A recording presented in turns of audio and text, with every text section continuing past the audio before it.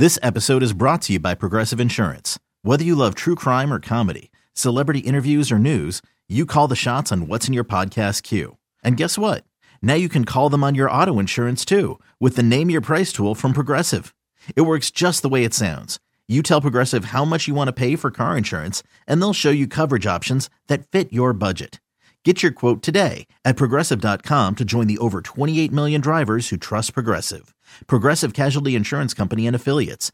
Price and coverage match limited by state law.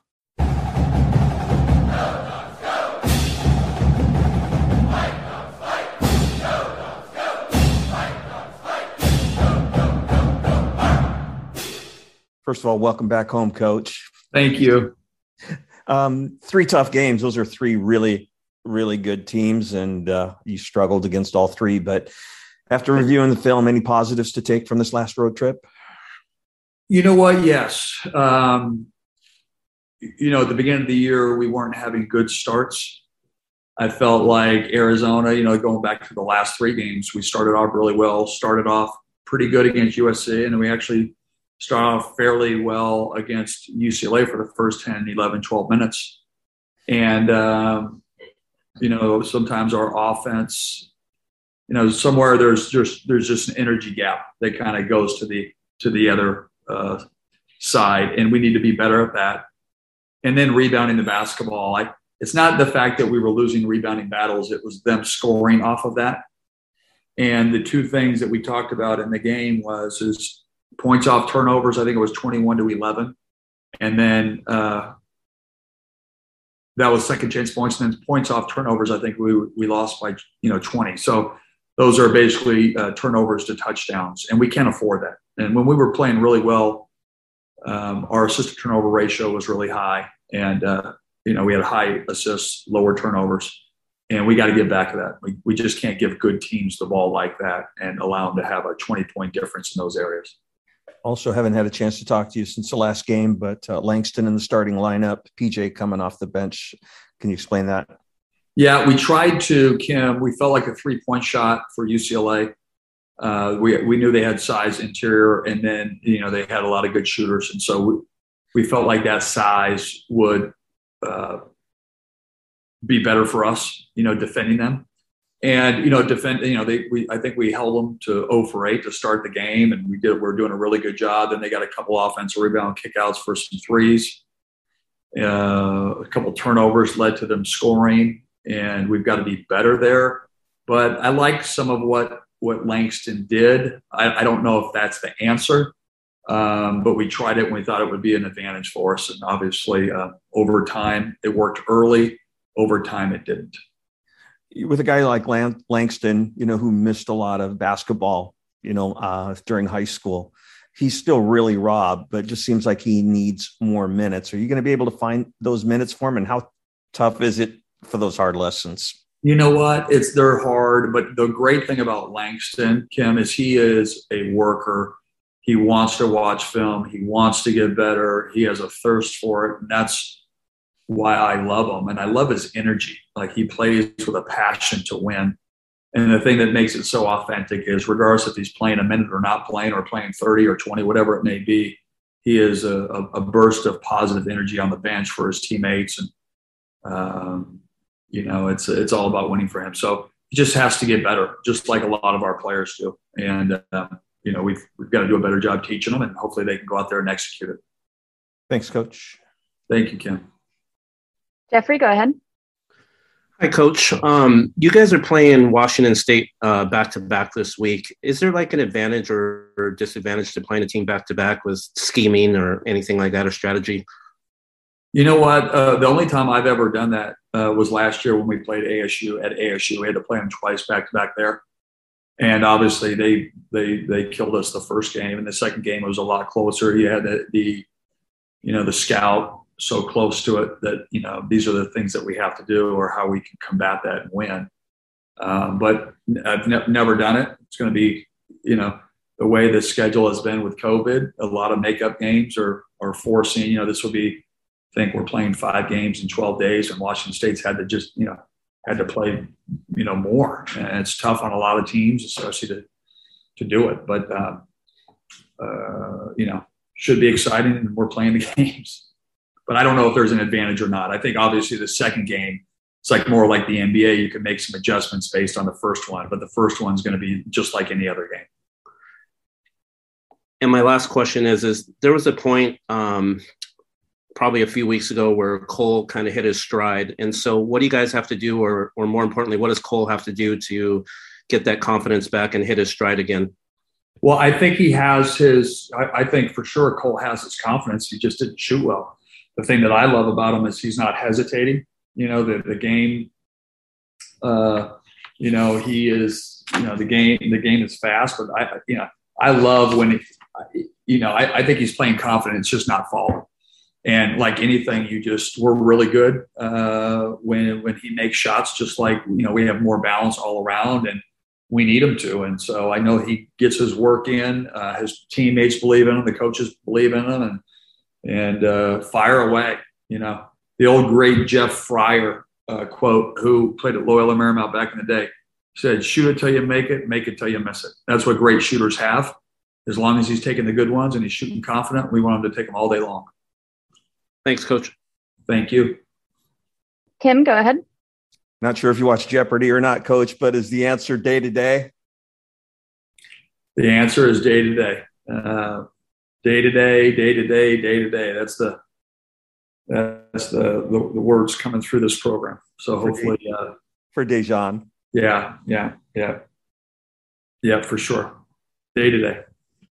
I hope day to day becomes today. Roshan, go ahead. Hi, Coach. I'm Roshan Fernandez from the Daily Orange at Syracuse. I know that the last scheduled meeting between Boeheim and Coach K is going to be this Saturday. I don't know if you remember. I'm really testing your memory here, but back in 1989, I think that was your freshman year, Big East ACC Challenge was the first meeting between Boeheim and Coach K. I'm curious, do you remember anything from that game? I do. That was Bobby Hurley. I think it was, who was the two guard? McCaffrey. They were really, really good. Did we lose by one? Was that the game? I think Dave Johnson had 2 free throws at the end to win it. Okay. Yes, I remember playing I didn't play in the game, but I remember when 2 of the heavyweights in this game, not only programs but coaches, I just remember, it was Big East ACC, like who's the best. And, it seems like every game that we've ever played, Duke, when I was at Syracuse, or even when you watch now, has been a close game where it's come down to the end. A lot of pride, a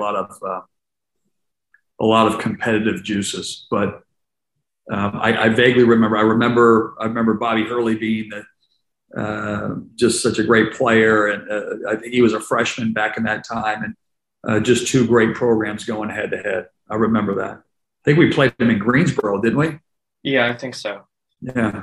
Obviously, a lot has come from Boeheim and Coach K over the years. What can you say about how that relationship kind of developed over time? Obviously, you worked with Jim for quite some time too. How did you kind of watch them grow closer, both on the court and off? Well, it's interesting. Obviously them being competitors, and then it all started their relationship with USA Basketball, and they became friendly on some tours. I know PJ Carlissimo has been kind of like that glue too of that relationship. These guys, these coaches that compete all the time, and you start spending time with each other. And as much as they are competitors, there's just some type of chemistry that happens, and respect and love for each other. And then being able to do USA Basketball and seeing their relationship and how they're just watching them together as like 2 friends that have known each other for 50 years. And the respect that's there, the love that's there. It's pretty special. And they'll try to rip each other's heads off in this next game. But the cool thing is when they're together, it's like 2 brothers, pretty incredible. Yeah, I imagine that first game, it just felt like a regular game, and no one really knew what would become over the years. I guess, what would you say about that, what that legacy has become, and what it felt like that day?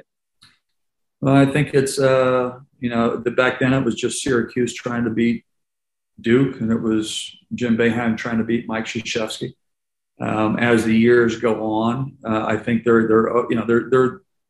the thing that you realize about both of them, they're two of the greatest competitors to ever do this.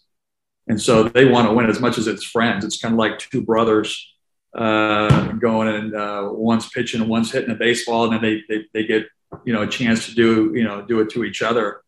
But with that being said, there's just so much love and respect. But to see that relationship grow, into probably one of the great head coaching relationships in all of sport is, it wasn't like, Coach Boeheim was his assistant or Coach K was, where you see maybe a Bill Belichick and some of these coaches that had worked under each other. They were just guys that brought their programs to, the heights that you can be, and you become high-level competitors, but then also become high-level best friends. And that's really rare in this business. But that's why I think they're not just special coaches, but special people.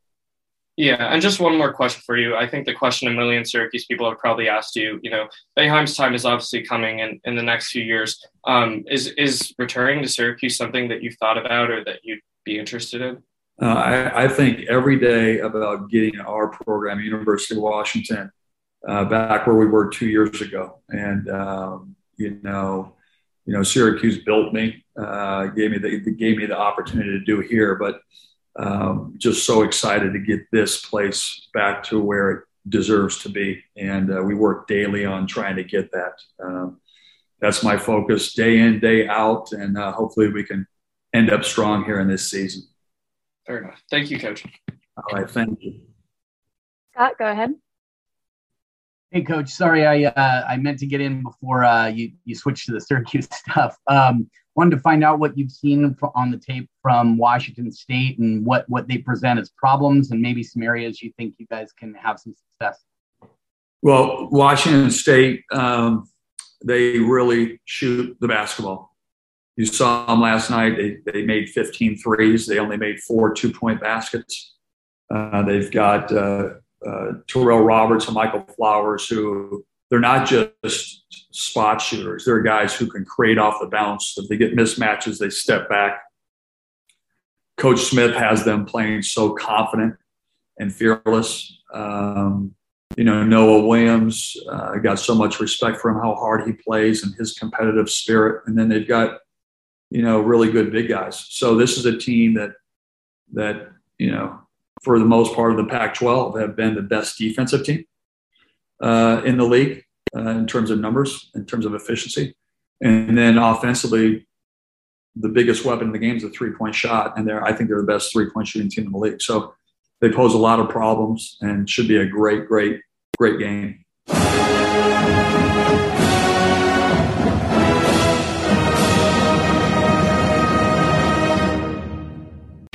The baseball season is in full swing, which means you need to listen to Fantasy Baseball Today, part of the CBS Sports Podcast Network. Join Scott White, Chris Towers, and me, Frank Stample, every weekday as we recap every player from every game. We'll talk waiver wire ads, drops, players to trade for, prospects who could make an impact, and everything in between. Make sure to download and follow on Apple Podcasts, Spotify, the Odyssey app, and everywhere else podcasts are found.